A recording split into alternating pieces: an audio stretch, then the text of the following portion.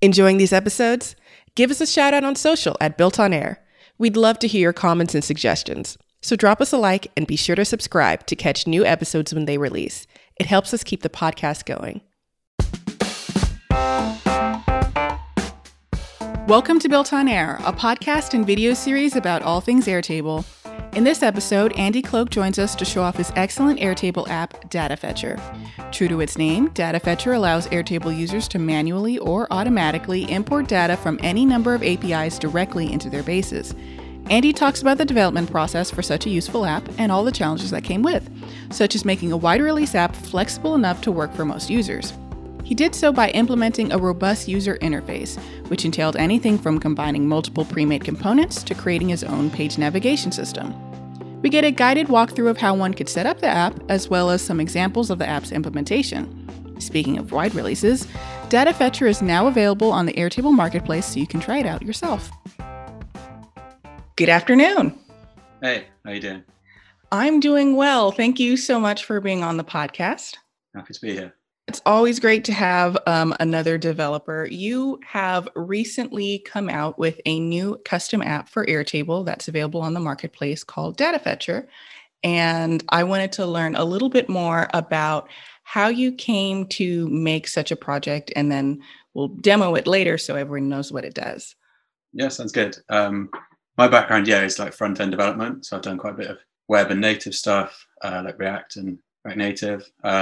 Which is what Airtable development used. So I'd had some experience with some of the technologies, but then kind of start of last year when they opened up the Blocks contest, which I expect most of your listeners know, but for anyone that doesn't, like Airtable launched all their apps originally, stuff like the chart app and stuff like that, but then kind of hinted they were going to open it up so any developer could get involved and make apps for the platform. So kind of the middle of 2020, they did this contest and basically said, create your apps, submit them to us. I believe you made an app. I did. Yeah. We don't talk about that here. So I was a little bit late to the party. So I found out about the apps contest just after that, and saw an app on Google Sheets, an add-on on Google Sheets called API Connector, and that's where I got the original kind of inspiration for Data Fetcher. This add-on API Connector. Is basically a way to run API requests within Google Sheets. So it's for sort of semi-technical people and technical people that know how to work with API requests, but want to, rather than use a tool like Zapier or like write a script and post that script somewhere, which is a bit of a faff, want to do that all kind of within the existing platform they're using. So I thought, why not make that for Airtable? So I kind of took a lot of inspiration from that app without copying it too much. Copied quite a bit from like the Postman UI, if you've ever used API tool like Postman, and basically worked with Airtable's like brand new Blocks SDK to build the app, and then submitted it kind of September last year. And then there was quite a lengthy review process to basically answer a load of questions that they had and a load of design feedback and security questions. And then we went live in November, so mid-November. So it's been live on the kind of app marketplace for like 2 months now. Great. So in the background for developing custom apps, you can develop your own and then handle your own distribution. And that's kind of done on an installation by installation basis. But to your point, if you want to release it to the marketplace, Airtable does have a review process that, depending on the complexity of the app, can take a while. Data Fetcher is fairly complex, I would say. When I was playing around with it, there is a lot of UI, and there kind of has to be, because there's a lot of different settings that one can configure, and that's what makes it such a great app, is that it's so flexible.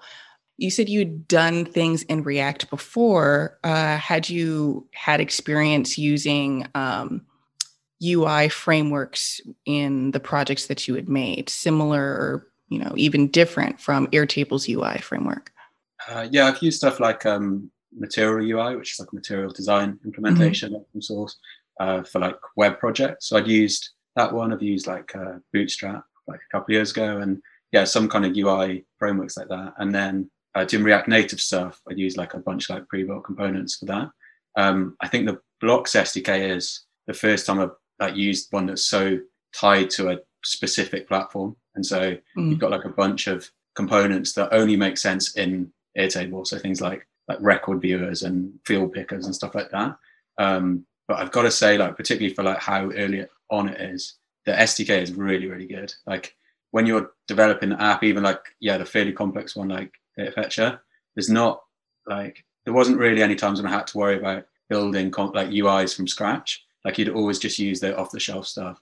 So you basically worry about like doing UX and kind of do some wireframes and stuff like that. And then just use the off the shelf stuff. So that was really nice. I think the other thing that was quite complicated that is kind of an open problem really in app development is basic navigation. So where you've got multiple different screens like that within an app, which Data Fetcher has, as we'll see in the demo, like tracking the state of which screen you're on, which you get, like a browser does for you when you develop for the web. You kind of have to build that system yourself. So being able to put parameters on different screens and stuff like that. So that was quite like an interesting problem. I built basically like a navigation system that I might look to kind of open source in the future, specifically for Airtable. That's awesome. I have apps as well that have multiple different, I'll call them pages. I mean, it's not like building a website where each individual page has its own URL so you can easily get to it. I think the way most of us do it is by handling what the user sees using a state variable. Mm-hmm. And the way I've done it is pretty rudimentary. I would be very interested to see how other people have managed that problem. So far, I haven't had too complicated visuals in my apps, but I can see in the future the need for a more robust system. Yeah, definitely. I think I was definitely starting the same way with I had like 3 screens. And then as I added the ability to go like back, suddenly needed a stack. So it wasn't just what page am I on, it was what page am I on and what pages have I previously seen so that the user can go back through them. So it was doing that. And then also... You have a history? Yeah, like a navigation stack. Yeah. What? That's cool. I've done before. I've had one state variable called current page or something, and then a regular variable that's a number of pages. So it'll loop through and create buttons. So this button is tied to this number page, and then that's how people navigate. But there's no back button, Yeah, no, it was actually one of Airtable's like recommended like UX improvements was to have this ability to go back from I think it was like the settings page or something. Mm-hmm. That's why I added it originally, and then suddenly initially I had like 2, and I was like the previous one and the current one, and then I realized that when you went beyond that, got into this kind of infinite loop, and I needed to go all the way back through. So it was doing that, and then doing like parameters as well. So if you're on a specific like saved API request in Data Fetcher, that's got like an ID that maps to a backend one, so that it can pull down the config. And so it needed, when you clicked from the home screen to that page, it needed to pass that ID to the navigation parameter. Mm-hmm. That's what I mean by complicated. Like it's generally the case that all apps for Airtable are built to do one thing, essentially. So your app is going to pull in data from one or more API requests. That's doing one thing, but there's so much that goes into doing that particular thing. And we'll see in a moment when we walk through Data Fetcher and how it works. When you developed it, is it just yourself or do you have a team behind you? No, it's just me. Yeah. Wow. Okay. Yeah. Cool. I think I quite like working independently and being able to kind of make the design decisions and then like, go build it as well. And I think although it's complicated for an Airtable app, there's only like so complex, like I guess like an extension to like an app can be really. So like, I think it's worked quite well to just have one person on it. So sure. Because it's in the marketplace now, that means anyone with a pro level or higher tier workspace in Airtable can add it to any one of their bases. That could be a lot of people. How do you handle support requests that might come in? Yeah. I've been pleasantly surprised by how little support I've had to do. So I'd say it's Mhm. probably a few minutes a day, 5-10 minutes a day. Some days maybe it's half an hour helping people out, going back and forth over email, trying to help them Mhm. get like an API request set up. Other days it's zero. Like the last 3 days, I haven't had anything. Oh, okay. So actually, it's not been too bad. I think I've put quite a bit of effort into like a help center, and when people sign up, I send them this kind of email that says like, are you having any issues? Let me know if you are. Here's a link as to like to the help center how to create like a basic request.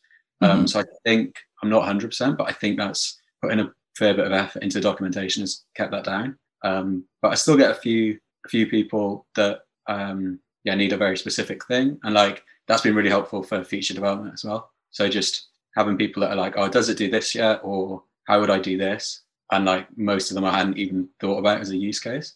So like definitely at the moment, support's quite nice in a way because it's the easiest way to do like user research without Mhm. having to do loads of like proactive outreach to like people using Airtable. Yeah. Well, that's nice. That it's so that you've designed your app so well that most people can install it and kind of look around and see how best to set it up, and then it working without a hitch. What was the troubleshooting process before you sent it off to Airtable to be reviewed? Did you have like people try it out, or was that you just on your own testing and testing and testing until it was right? I didn't do loads of validation with Airtable users and actually validate and get people to test it. The way that I kind of validated was the Google Sheets add-on that I mentioned has like 100,000 users, like Hmm. free users. So kind of just took that as validation that like this problem exists in, not that Airtable and Google Sheets are exactly the same, but they're fairly similar for a lot of people. So I Hmm. kind of took that as the validation. And then the UX, yeah, as I said, like I copied quite familiar like API clients like Postman and stuff like that, and tried to replicate how they handle setting up API requests. So that was basically how I troubleshooted. I think Airtable's UX feedback then was really helpful.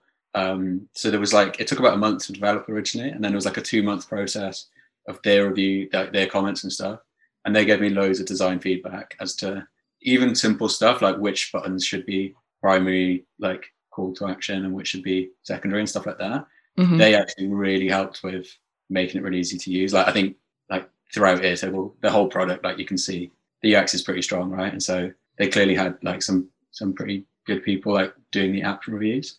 So that was really helpful. I think that's like one of the biggest advantages of like building on the App Store at the moment. Yeah, I would say one of my favorite things about developing for the Airtable community is because the apps SDK has all of those pre-styled components in it. It just once you build one app that kind of fits the scheme, building your next app is going to be super simple because you have a general idea of this is how much margin I want to put around this type of thing. It's fairly standard, and so at the end of the day, you'll be able to come up with in your line of apps, if you ever make more than one, uh, a visual style to it that's pretty recognizable and still fits within Airtable's design scheme. Yeah, definitely, definitely. I think the individual screens and stuff like that are kind of the easy part. The hardest bit is coming up with what are the features that matter to the users, and particularly with Airtable, where I think because my thing's quite a technical product, most people that use Airtable are kind of no coders and don't necessarily want to do a lot of the like technical setting up themselves.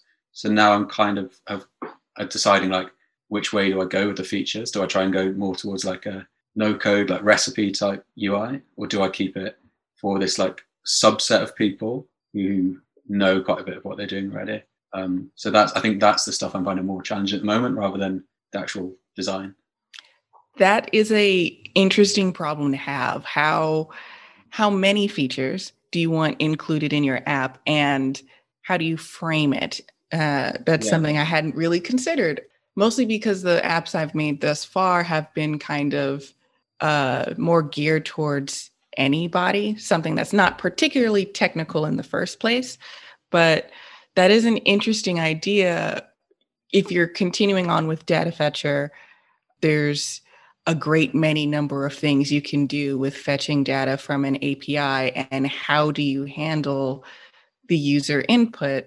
Like you're saying, you can make it a recipe based where it kind of asks for a few details maybe, and then the app figures out what other settings to put in, but that's more complicated from your end and might limit flexibility. It's an interesting balancing act.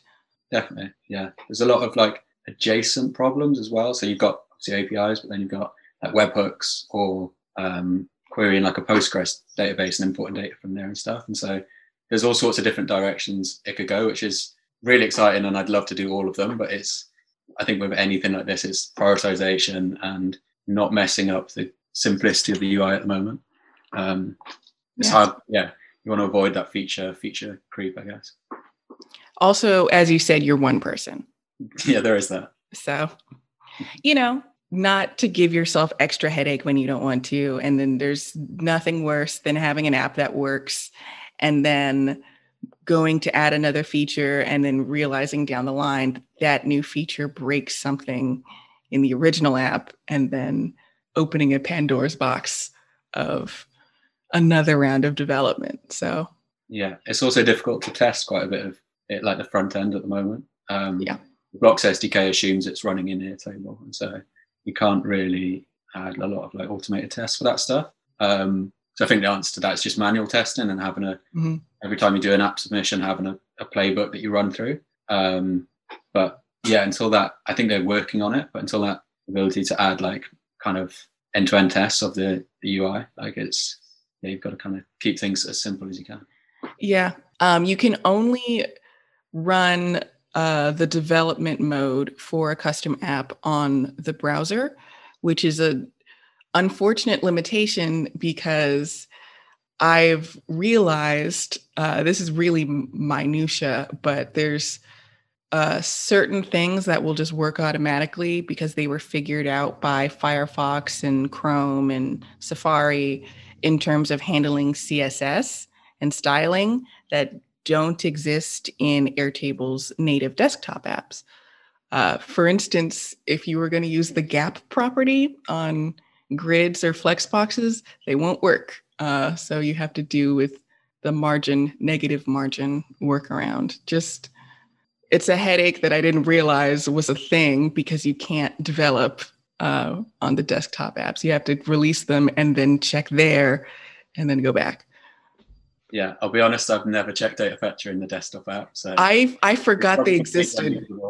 I don't actually use the desktop app. I just use Airtable in the browser, but one of my clients does. They only use the desktop app, and they were like, "Hey, these two boxes are running up against each other. Is it supposed to look like that?" And it's not. And I had to go back, and I couldn't for the life of me figure it out. And it doesn't support a particular CSS property. So, just a note to anyone else developing apps to test everywhere. Yeah. The one nice thing on that, though, is that no one's using apps on mobile. And so yes, with a lot of web development, you've got quite a bit of real estate to play with in terms of like screen size. You can even set a minimum app size before it shows that full screen message. And so I think actually that, because normally when you do web development, right, you've got your mobile design, you've got your desktop one, and then you've got a sliding scale in between the two. Yeah. And you've kind of got that a little bit with like the full screen app mode and the sidebar one, but like it's still a lot less flexibility. And so it's actually quite nice as the development goes in terms of having to implement two different designs. Like you just do a desktop version. Yeah. And I don't even want to think about adjusting features and what the code does in the background to handle the difference between an iPhone and an Android if necessary. If they ever make apps or custom apps available on mobile devices, that would be great for end users, but it'd be a massive headache for, some developers like myself who don't know how to do mobile app development. But, we'll see. I think it's unlikely. I think people are still waiting for like Kanban and stuff in the mobile apps. Yeah, I mean, Maybe a little. I don't think that'll come, if it ever comes, for quite some time. So we're safe for now. So why don't we take a look at Data Fetcher? Sure, let's do it. So yeah, the base I'm going to show you is kind of like a analytics dashboard. So this is actually the data for Airtable, or the paid subscribers. So we didn't really touch on that, but the app is basically like a freemium model. So you can make like 100 requests a month, API requests a month on the free plan. And then if you want to make more than that, or you want to schedule a request to run in the background rather than you manually running them, that's a paid feature. So you upgrade through the website. So yeah, I'm pulling in the customer data from Stripe, which I'm using for billing. I've made sure there's no email addresses or anything that would identify anyone in here, but we've just got the subscription amounts and some dates and stuff. So we can see here we've got the amounts, the date of the subscription being created, status, and then the plans. And the way I'm getting this data is using the app. So if I open up the Data Fetcher app, so I land on this home screen, which is a list of like all the API requests that I've previously saved. And so we can create a new one using this create button here, or we can go to one that I've saved before using just clicking on it. And then we can see all the details of it here. So this is what you mentioned. It's a fairly complex UI as Airtable apps go. But essentially we've got the ability to set up all the different bits that you'd want for an API request. So we've got a name to save it against. We've got a URL, and then we can set headers, parameters, and a body for the API request. So here, to hit the Stripe API, we need to set like an authorization header. So I've got like a variable saved in Airtable that lets me do that. We then say, when I go and get this API request, when I make this API request, which table do I want to put that data into? So we've got a table picker there that lets me say, I want the subscriptions table and a view. And then we can say, how do I want that data to update the table? So maybe I just want to add new records every time I make the API request, or maybe I want to update the actual data that's in there already. We can then set a schedule. So it's like a paid feature. So we can say, make this API request every hour, on the hour, every few days, or every day, every week on particular days. And then we've got this field mapping. So this basically says, how do I want the data that I've got coming back from the API to like map to the table? So for each field that comes back, and if we look at the Stripe API docs, these are all different fields. So there's quite a few. We then choose like which ones we want to keep, which ones we want to filter out, and how that should map to the table. So if I run this now, you can see it makes the API request, and then it updates the data in the table. And we can see then 3 new ones came in the end. So this is obviously just one example, but we can put pretty much any REST API in here. So a couple of things I did mention. There's also pagination. So most APIs won't give you all the data in one go. They'll let you go through it like page after page. So we can actually set that up and say the type of pagination that it uses, how many pages I want to fetch, or just fetch everything until nothing comes back from the API. And that lets us basically pull, you could see when the API request then that it ran like 3 times. And that pulled in like 10 subscriptions at a time. So that's the basics of like making an API request with Data Fetcher. Now that we've got all this subscription data in base, we can do some kind of analytics and stuff like that on it. So we can see at the bottom here, we've got the sum of all the subscriptions each month. So that gives us like the MRR of the app. We can also link it. So Stripe have another API endpoint called products that lets us fetch like all the different plans that people might subscribe to. So using Data Fetcher, again, I've pulled in all the different products here with their IDs and their names. And then we can actually link those two things. So subscriptions are linked to plans, and the app, the Data Fetcher app, when it runs and pulls in new data, it's going to create those links and update those links for us. By doing that, we can then add roll-ups. So I can see how many subscriptions have I got on each of the plans, and then how much revenue can I attribute to each of the different plans. So yeah, that's the kind of basics. Those are like the 2 things I've looked at for this dashboard so far. And then using all that data that we've got pulled in here and is coming in each hour, I've then used the scripting app to create some metrics using that data. So I've got a script here that basically goes through each day, fairly complex script, goes through each day and basically creates a metric for each historical day. So I've got what was the monthly revenue at that point, how many subscriptions did I have, and then dividing one by the other, how much revenue does each user create. Using this table, we've then got the chart app that, if I full screen this, shows us all those metrics over time. So I don't know if you've ever seen tools like Beermetrics or ChartMogul, or those kind of SaaS analytics platforms, but like this is kind of a fairly lightweight version of those, but all set up using free apps. So we've got all these metrics over time. And then there's one more feature that I think is worth mentioning, which is the ability to basically run an API request using some of the data like in your table. So using the data fetcher UI, we can basically insert a reference to the table. So this API is for like getting stock prices.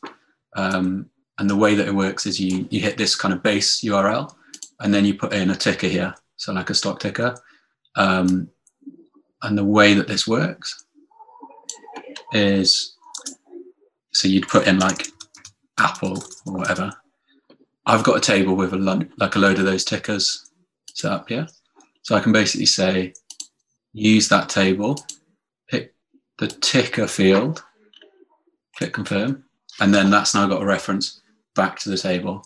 So when this runs, it's going to like dynamically insert that ticker value into the URL and run an API request for that. So obviously there's a bunch of different use cases for this, but this one is basically for each row, each record in the table, go and get the stock price for it and bring it back, and then update that record. So we set it there in the URL, and then in the advanced settings, we say run it on multiple records. So don't just run one request, run it on each. And then if I run this, we should see these prices here, they update. So just for kind of the purpose of the demo, I've basically linked that to the MRR number and said, how many shares could I buy with the current like monthly revenue? So yeah, that's the basics. I think one thing I found with the app is that the use cases are really wide, like really varied. So I've seen people getting crypto prices, getting their timesheets from Clockify and other time tracking software. Seen people pulling in like properties from Hostfully. Like they're really just broad use cases. And so yeah, hopefully that gives you a flavor of some of the stuff you can do with it. It does. And it was also a nice demonstration of, we said earlier that apps usually are designed to do one thing. And it was a good demonstration of how you can use multiple apps together to create a full dashboard. So pulling in data using Data Fetcher, doing a brief run of a script to kind of consolidate your data together, and then a chart app to display it visually. Yeah, thanks a lot. Yeah, I think that's a nice thing about Airtable at the moment, particularly the script app. I've really noticed that recently. They're like, you can do anything basically within there. Like there's really no limit. Like I think like when you've got that ability to add custom code, there's really like very little like you can't just do with a little bit of technical knowledge. Yeah, it's a nice added feature. Last year, 2020 was a lot of different features added to Airtable that dramatically increased its usability overall. And recently, they've added scripts as a thing you can get from the marketplace. So even if you yourself are not comfortable coding in JavaScript, there's a chance that you could just go on the marketplace and there's already a script that does what you were looking for. So that's nice. Yeah, that's great. Yeah, I think when I've got a few more examples like this, I think I'd like to, like put the scripts on the script template marketplace. That would be cool. It would be. Do you mind going into one of the settings for any one of them? Sure, yeah. When I said complicated UI, just as an example, correct me if I'm wrong. In the URL field, there is a button that's overplaced on the right-hand side, right? So you're combining two components essentially in the same visual space to augment the functionality of a simple single line text field. Yeah. So there's an icon, including a tooltip, and then that brings up a modal. There's no, actually, I think the one missing UI piece at the moment is like a nice tabs component. So you can use these. Yeah. They don't really give, the tabs below don't really link to the switch like that nicely. Yeah. So I think that would be, but that's probably the only one I've noticed they're missing. But yeah, there is quite a lot going on this UI. Same with these rows here. We've got that same button again, and then we've got ability to take them off here. And to add and remove. And this parameters updates the other one dynamically. That was really fiddly to do. What? What? Okay, when I have guests scheduled for the podcast and you're demoing a product of some sort, I always check it out ahead of time. I didn't even notice that this could do that. That's so cool and useful. Thanks. Wow. All right. I think this is a great example of a custom app that seems to have thought of everything, and you've just got a lot of nice things going on there in terms of UI. I'm a particular fan of good UI. So a sticky footer at the bottom, like we're seeing where your back, save, and run buttons are. That's super nice. Like I said, the overlaying of a button on top of an input field so you can add variables. That's very nice. Yeah, I've copied a lot of Airtable's stuff. So like, for example, this one, when you create a request, it highlights the name field and then you can fill that out. And like that straight from their automations feature, or like when you create like a new table or base or something like that. Yeah. It creates it so you don't have to like focus it and stuff. But I tried to do autofocus when you change the current page. No. It was when I opened up a dialog box and I, for whatever reason, couldn't get it to autofocus. I'm sure I'll figure it out, but just another nice little thing that you've added. That's a particular quirk on the dialog because I've noticed the same. If you so I'm not crazy. You're not crazy, no. Oh, thank God. I thought I was just bad at making apps. I was like, what?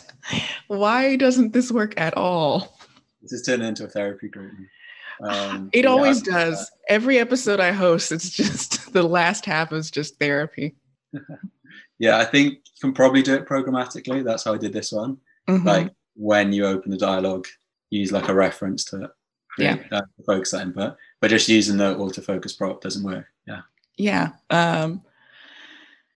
But my goodness, so great. So you said it up at the top that this is a freemium app. Even so, do users need to have an account with datafetcher.io to use it? Yeah, they do. So you can sign up within the app. So I'll just sign out and show that. So when you first install, you get this screen. So I've kind of pre-filled these with like the ones that that Airtable exposes, like the name and the email. Then you need to kind of create a password, verify your email, and then come back to the app. The reason for doing that was essentially because people are putting like API keys in, they're putting very secret information. And so I want to store that like not locally, but like on a back end. Because Airtable advised that you shouldn't be storing like any kind of secret stuff like in the store that they give you, like global config. So it's fine for like UI stuff, but people have got their Stripe API key. That seemed like a bad idea to put it in there. So that's stored instead like encrypted in Datafetcher backend. And to kind of authenticate users against that backend, I get them to create an account. So it's quite a bit of friction. Not totally happy with it from like a UX perspective, but like it does have the massive advantage of being secure. I think one thing I might look at is having a way to like play around with an API request without signing up. So you can just try without signing up. And then if you want to save stuff, you want to schedule or anything like that, at that point you get prompted to sign up. Mm-hmm. Okay. One of the major holdups for custom app developers right now is it's a lot of work to make these apps and to make them great and mostly foolproof. So when you release an app to the marketplace, despite its name, there's no real inherent way to make premium apps that people would pay for additional services. For instance, like Data Fetcher, you need a premium account to schedule API requests.